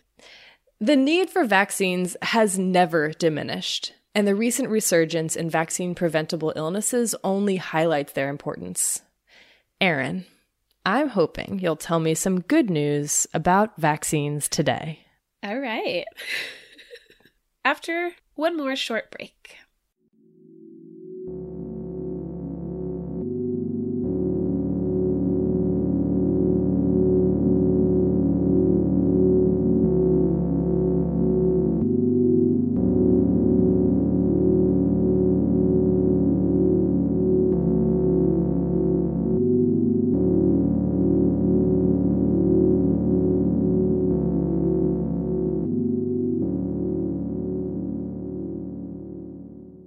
All right, so let's talk about some of the vaccines, what the vaccine recommendations are around the world. Okay. Great. So the World Health Organization has a list of recommended routine vaccinations. So I'll kind of just go through this. You've already mentioned a lot of these because, as it turns out, these recommended vaccinations are, in general, the ones that have had the biggest impact around the world in terms of decreasing the number of disease outbreaks that we see. Mm-hmm. So, the World Health Organization recommends, as a blanket statement for all countries with vaccination programs, that they include BCG, which is the tuberculosis vaccine, which I think is interesting because that's one that the U.S. does not vaccinate for. Mm-hmm. But that one, the World Health Organization recommends as a general recommendation. Why also, doesn't the U.S. vaccinate against that? So the BCG vaccine is a vaccine for tuberculosis that's good at preventing disseminated, so like full body tuberculosis in infants. For some reason that's not entirely clear, it's not great at protecting adults. So it doesn't protect adults from getting TB. Yeah, it's not good in adults. It's just good in kids, and it's really just good against disseminated infection. And so infants in a lot of countries get BCG, like at birth. But in the US, we don't have high enough rates of tuberculosis to justify giving the BCG vaccine, essentially. Interesting. Yeah, and then some countries only give it to certain subsets of their population if those children happen to be at high risk or something like that. Okay. So, all right, we've also got hepatitis B, which is another vaccine giving to infants at birth. Polio, DTP, which is diphtheria, tetanus, and pertussis. HIB, that's Haemophilus influenza type B, the horrible one that causes meningitis.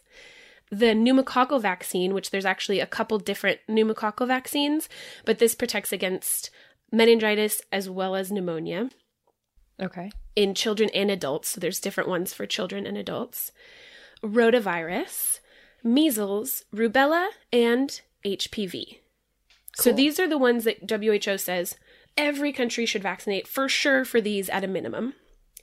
There's a few more that we vaccinate for in the US that the World Health Organization has on their list as recommending for countries that have strong vaccination programs where they can generally achieve at least 80% vaccination coverage. And so those are mumps, varicella, which is chickenpox, and seasonal influenza. Great. So that's the US vaccine list. We actually also vaccinate against Neisseria meningitidis in the US, which is a truly horrible illness that causes meningitis. And that one is recommended by the WHO for some countries. So the US is one of the countries that has that on their recommendations list. And then there's a whole number of other vaccines that are recommended in certain geographic areas or for certain populations. So for example, some countries like China have Japanese encephalitis as a recommended vaccine for all children. Hepatitis A is recommended a lot for travelers. It's probably going to be put on the routine vaccination list here in the US pretty soon. And then there's things like typhoid, cholera, yellow fever, tick-borne encephalitis. Oh, okay. I'm getting that this week. Yeah, it's thrilling. So basically recommendations differ around the world because every country is going to decide what is the most important diseases that they want to vaccinate their people against. And different geographic regions are going to have different risk profiles. So they're going to vaccinate against different diseases. But something that's really important to keep in mind about all of these recommendations is that vaccines are always recommended to be given to the youngest age group that's at risk for developing that disease. So that's a very important part, is that we always want to vaccinate before someone has a risk of being exposed to that pathogen. Right. And in populations whose members we know are going to respond to that immunization. So some vaccines we don't give to infants, for example, because they might have maternal antibodies still circulating that would neutralize that vaccination. So we have to wait to give some vaccines to infants until they're a little bit older. But in general, we give vaccines to people before they're ever exposed because a vaccine doesn't do you any good if you've already been exposed to the pathogen. Yeah, makes sense. What about rabies? Oh, so rabies is an interesting one.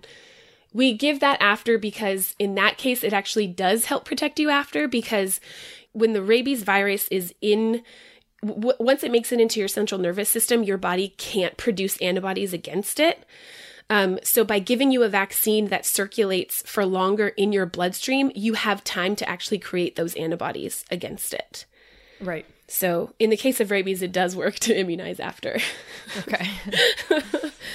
But for most other pathogens, it doesn't. Okay, so how does coverage actually differ across the globe when we look at all these different vaccines? Yeah. Honestly, it differs so much that it's hard to even get a handle on it. Right. The World Health Organization has numbers ranging from 50% of all children have gotten the polio vaccine who should have gotten the polio vaccine, like in 2018.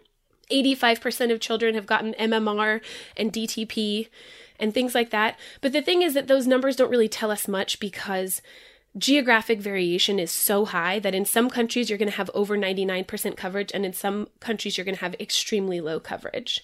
Right. And so even, for example, in the United States, so the way that the U.S. mandates vaccinations is that children have to be vaccinated by the time they enter public school. So by the time you're in kindergarten, if you're going to a public school, you have to be vaccinated. But every state handles differently how they enforce that mandatory vaccination. So some states make it easier to get exemptions, whether for medical or religious or personal reasons, you can request exemptions. And some states make it really, really difficult, where you basically can only get an exemption from vaccines if you have a very legitimate medical reason, like a serious allergy or immunocompromise or something like that.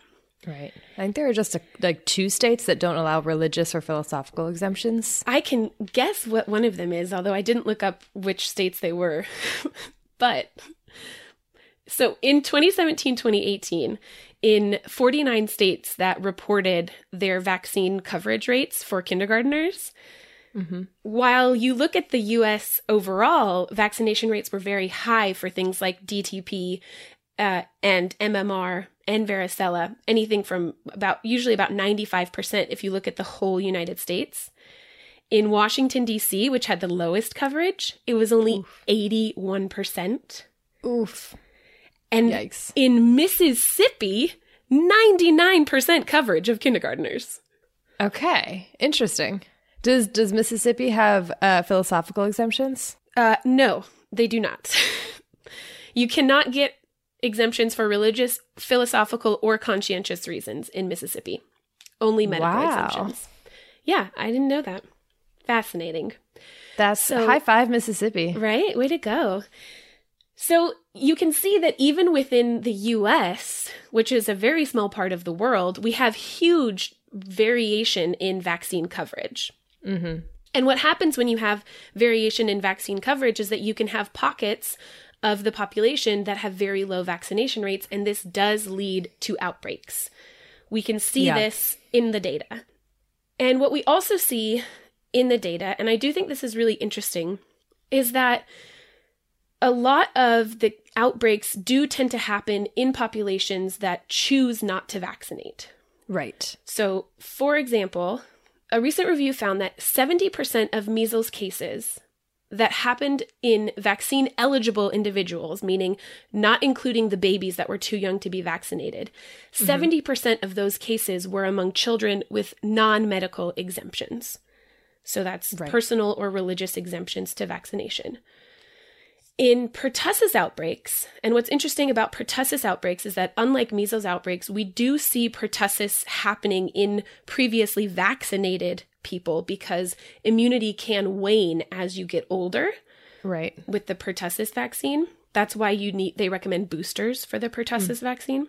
Mm-hmm. But even among pertussis outbreaks, between 25 and 45% in some outbreaks of cases were among unvaccinated or undervaccinated individuals. Mm. And very often, a large percentage of those unvaccinated individuals are what they call intentionally unvaccinated. Yeah. So for the 70% of measles cases that happen among vaccine-eligible kids, I presume? Yes, kids. What is the other 30%? So it was 70% of cases were children with non-medical exemptions. So then the other ones might have been kids that had either medical exemptions or another reason that they weren't vaccinated. Okay. Other than being too young. Okay. So that 30% is they may not have been able to, or they didn't for some other reason, but it wasn't a non-medical exemption issue. Okay. Yeah. Yeah. Okay. They could have also been under-vaccinated. So studies have also found that the kids who tend to be completely unvaccinated and especially intentionally unvaccinated. So families who are choosing to not vaccinate their kids, those kids tend to be from families of higher socioeconomic and higher education status. Yeah. Whereas kids who are under-vaccinated, meaning they have some of their vaccinations but not all of them, and those kids are still at risk for getting disease, those kids tend to be from families of lower education and lower socioeconomic status, which suggests that they might be facing barriers to getting vaccinated. So that's a pretty huge deal. Right. It should be, I mean, vaccination should be easy and affordable / completely free. Speaking in my opinion. I would agree with you entirely. So let's talk about what the costs of vaccinations are. Fantastic. What a transition. So in the US, if you have health insurance, vaccines are covered. All of the recommended vaccines are required to be covered by your health insurance provider. Okay. So you might have co-pays or other out-of-pocket fees. Mm-hmm. You might have to pay facilities fees at your hospital. No shade. So much shade. But the vaccines themselves are covered by health insurance in the US. However, this is only true for recommended vaccines. So if you, for example, are outside of the age range of what is recommended for the HPV vaccine, your insurance is not required to cover that, which means it will cost you $200 out of pocket per vaccine, by the way. And so this also applies to travel, yes. Travel vaccines, it yellow does, fever absolutely. and typhoid and so on. Mm-hmm. Yep. So those are pretty expensive. What was the yellow fever one? Like $150 or something? At least. I think it might have been a little more. Yeah. If a child, so if we're talking about childhood vaccines, which is most of what we've talked about so far in this episode, if a child does not have insurance in the US, they qualify for the Vaccines for Children's program, which is a federally funded program that covers the cost of all the recommended vaccines for children. It is not always super easy to access. I think in general, you have to go to a federally qualified health center to get those vaccines. So for example, in Champaign, kids can go to some school-based health clinics or the Champaign Public Health Department. But in theory, there are programs in place to make sure that kids, even if they don't have insurance, have access to vaccines. Doesn't mean that they're always getting vaccinated. Around the world, every different country does things a little bit differently. So some countries have entirely free vaccines. Some countries like Australia actually pay people to vaccinate. I love that. Me too. I think it's so great. Because some countries also fine you if you don't, or if you're not up to date. So it's like, woo, right. Different strokes. Well, positive reinforcement, negative reinforcement. Right. Both are effective. You know, kind of. One might be more than the other. Right. And then there's also something called the Global Alliance for Vaccines and Immunization, Gavi or Gavi? I don't know. Let's say Gavi because it sounds fancier. Gavi was established. Gavi. I like that. Let's go with that. Gavi. They're going to hate us. Was established in 2000, and their goal is improving vaccine coverage around the world. So they provide funding for a number of different vaccines for countries and to establish vaccine programs, to keep them up and running, and things like that. The Bill and Melinda Gates Foundation helped Gavi helped them get started. And in the first 16 years of the program, more than 640 million children had access to vaccines because of Gavi, and it's estimated that more than 9 million lives were saved. Awesome. It's pretty great. And then the World Health Organization and UNICEF also have programs in place to help subsidize the cost of vaccines in a lot of countries. Fantastic. And to bring you even more information about the future of vaccines and vaccines initiatives and what's really going on around the world today, we talked with Dr. Padmini Srikantaya, who's another senior program officer at the Bill and Melinda Gates Foundation.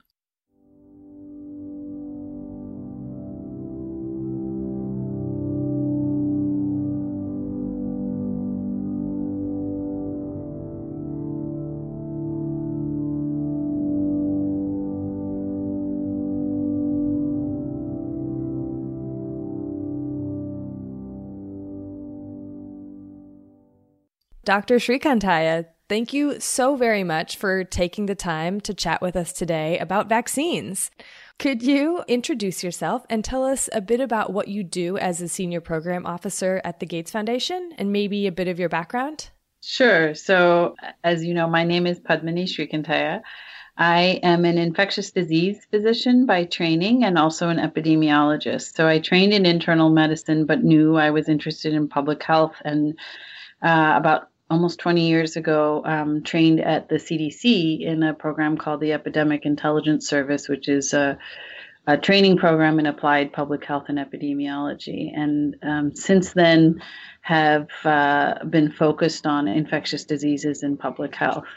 And I came to the Gates Foundation about a year and a half ago. And here I work in the global health division in the pneumonia team, which is headed by Dr. Keith Klugman. And I lead three initiatives, or initiatives on three different pathogens or syndromes. One is on antimicrobial resistance or antibiotic resistance. The second is on a virus called respiratory syncytial virus, which is a leading cause of pneumonia in young children and especially in infants under 6 months of age.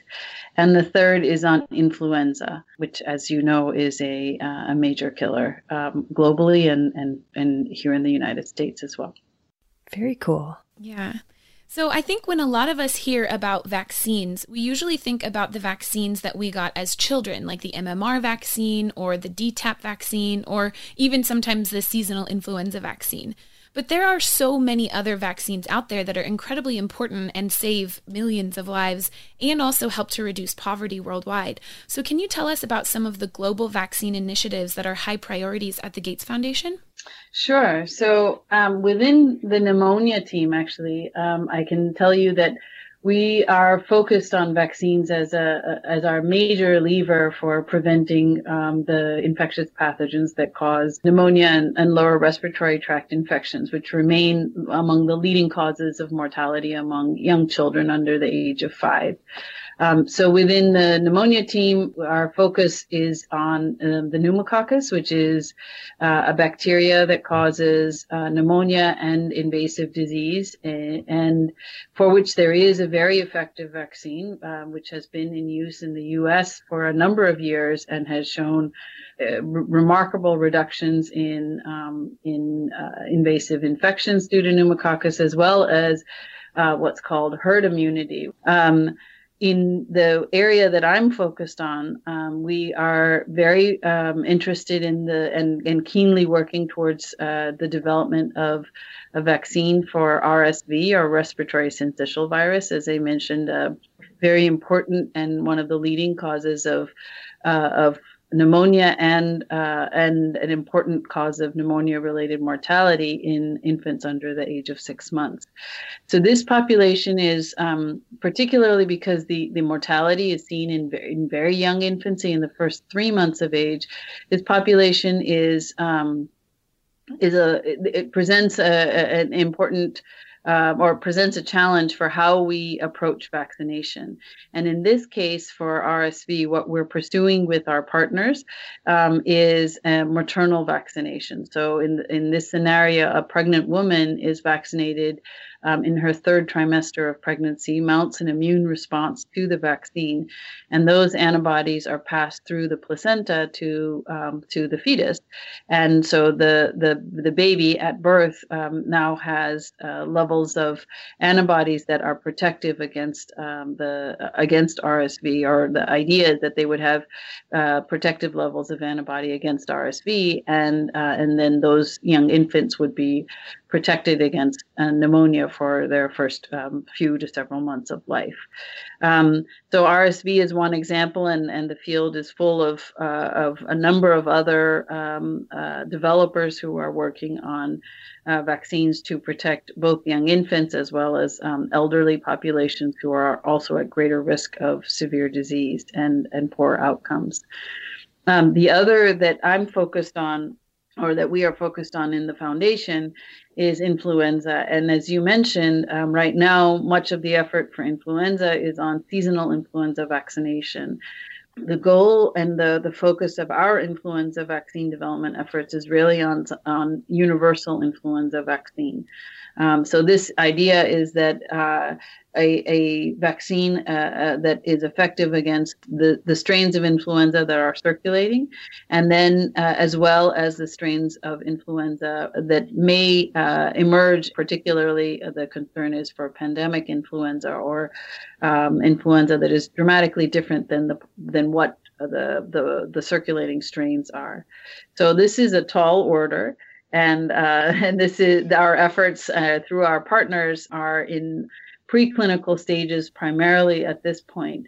But I think this is what we're really aiming for with influenza. And maybe the last thing I'll talk about is the work that I'm doing with our partners again on antimicrobial resistance. Most of the efforts and most of the focus globally when people are talking about antimicrobial resistance has really been on specific bacterial and fast-growing bacterial pathogens. But specific to the efforts that I want to mention today are trying to understand the burden of disease due to resistant pathogens and bacteria in particular.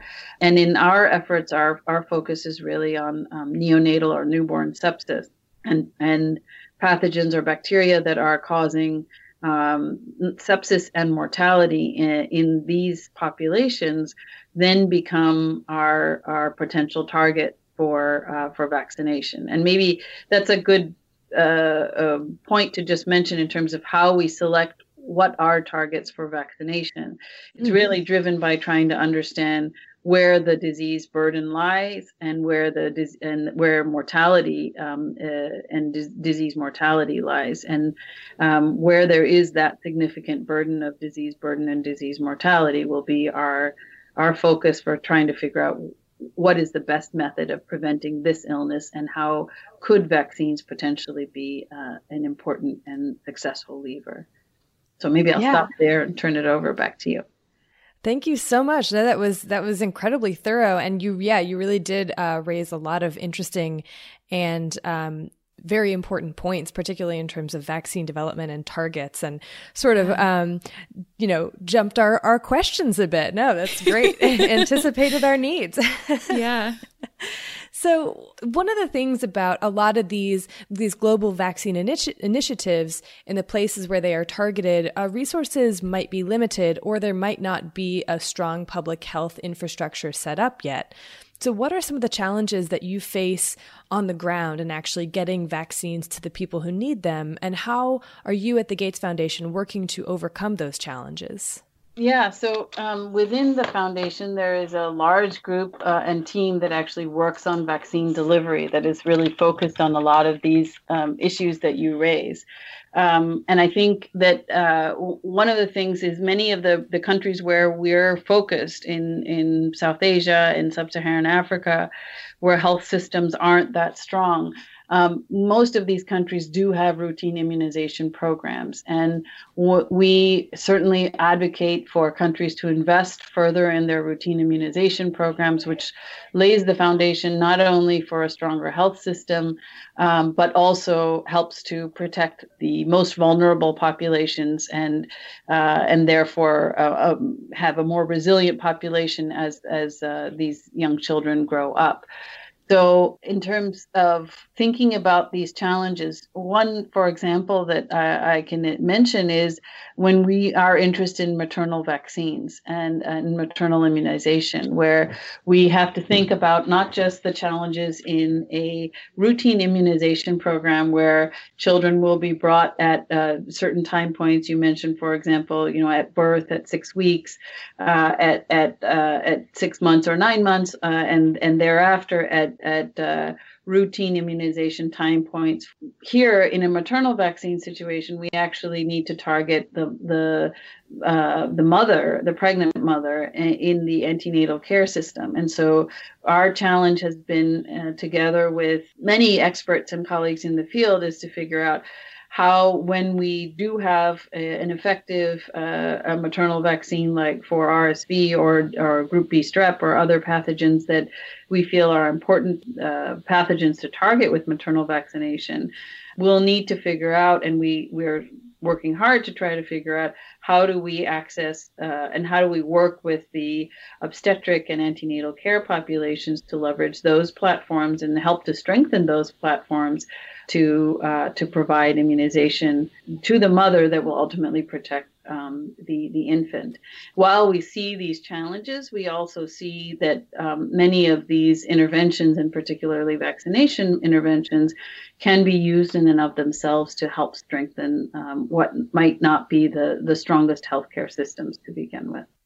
Mm-hmm. That's excellent, and kind of really leads into the next question we were going to ask you, which is that we talk in this episode about how the benefits of vaccines, include that you are protected and, like you mentioned, herd immunity, your neighbor is protected from infectious disease, but vaccines are indirectly tied to a lot of other improvements in health and poverty reduction. Mm-hmm. So can you talk a little bit more about how this works, how vaccines have had this very multifaceted impact on health and the economy? Yeah. So, I think that vaccines, one of the things important to remember is vaccines are one of the most cost-effective health tools that have ever been invented. Every dollar spent on childhood immunization returns up to $44 in economic and social benefits. And while we prevent a specific illness through a vaccine or a specific pathogen, many of these illnesses, RSV is a great example. When an infant contracts RSV, not only are they at risk for the poor outcomes of the RSV infection, not only does that lead to the infection and episode of that acute illness, but they are also then potentially at greater risk for subsequent infections. So you can see how for a family where each health shock is a potential for a drop in economic gains, not only are they concerned about the health and well-being of that one child, but that illness impacts their ability to earn as a family, their ability to provide for themselves and for other members in the family. That if there is a subsequent super infection or a subsequent pneumococcal infection, for example, then there is a whole next shock that actually happens. And through vaccination, if you're preventing that first instance, you are actually helping to prevent that cascade of events as well. Mm. Yeah. So can you tell us, maybe point our listeners in a direction to where they can find more information on the work that you and that the Gates Foundation is doing? Sure. So I think the best place to go is just to our Gates Foundation website, which is www.gatesfoundation.org. And they'll be able to navigate through the plethora of different global health efforts that the foundation is engaged on. I've just touched on just a few that I'm specifically involved with in the pneumonia team, but within global health, there are teams that are focused on TB, on HIV, on enteric and diarrheal diseases, other pathogens within pneumonia, malaria, as well as neglected tropical diseases, just to name a few. So I hope your listeners have a chance to learn more about all of these different efforts. Great. We do too. Thank you so much. I think those are all of the big questions that we had for you today. Thank you so much for taking time out of your busy schedule to talk with us. We really appreciate it. And I feel like we covered so much ground in a short time. Yeah, thank you. My pleasure. Thanks a lot. That was so amazing. It was so cool to talk with both Dr. Srikantaya and Dr. Rogers and to get more insight into how vaccines actually are developed and also like what vaccines are targeted and what's going on around the world. That was amazing. We're so lucky that we get to do stuff like this, Erin. I know. It's enthralling. Thank you so much to Amber Zedis for setting all that up. Yes, Amber. Hero, champion. You know how earlier I kept listing all the different numbers about vaccines and lives saved and we've had and so many incredible numbers in this episode. So many numbers. Okay, and I'm going to add just one more. Oh, good. Sorry about that. But so it's a number related to the Gates Foundation that I came across recently that estimates that since 1990, an estimated 122 million lives, mostly children, have been saved by the work that the Bill and Melinda Gates Foundation has done. Wow. That's incredible. Isn't that amazing? That's incredible. So overall, vaccines are safe, they're effective, and we know that there's a lot of misinformation out there right now about vaccines. So next week, next week, you don't have to wait 2 weeks. Guys, this is a surprise. We're major. doing this a week early. Because we don't want you to have to wait a single more day. Yeah. So next week, we will be addressing the history of vaccine hesitancy, which, as it turns out, isn't so modern. No. And then we're also going to address a lot of the specific concerns that you have, that you've written to us about, and that many people have about vaccines, so that you can feel good about them and you can explain to your Aunt Martha why she should feel good about vaccines too. It's going to be fantastic. Oh, it's going to be great. And we have such great guests lined up. We can't wait to tell you about it. Yes. Oh my gosh, you guys. All right. So should we do sources? Yes, absolutely. Okay.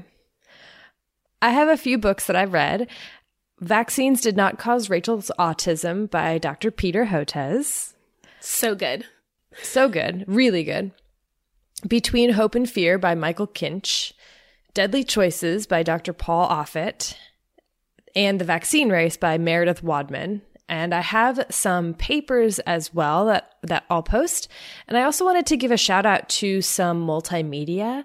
So there's a Nova episode, I believe it's called Calling the Shots. Yeah, and that's right. about vaccines today. It touches a little bit on the history, but it has some great information and some great interviews with different people. Excellent. I have more sources for this and next week's episode than I've ever had in my life. So we're going to post all of our sources, as we always do, on our website, thispodcastwillkillyou.com. Under the episodes tab, you can find every single source we've ever used for every episode. Yeah. So thank you to Bloodmobile for providing the music for this episode and all of our episodes. And you can find Bloodmobile's music now on Bandcamp. We'll post a link on our website, but I think it's The Real Bloodmobile or something like that. Okay, cool. Yeah. And also thank you to you all for listening. Thank you We so love much. you. This was a really fun episode, and we hope that you loved it and learned a lot, and we can't wait for next week's episode. It's going to be so fun. Great. Okay. Wash your hands. You filthy animals.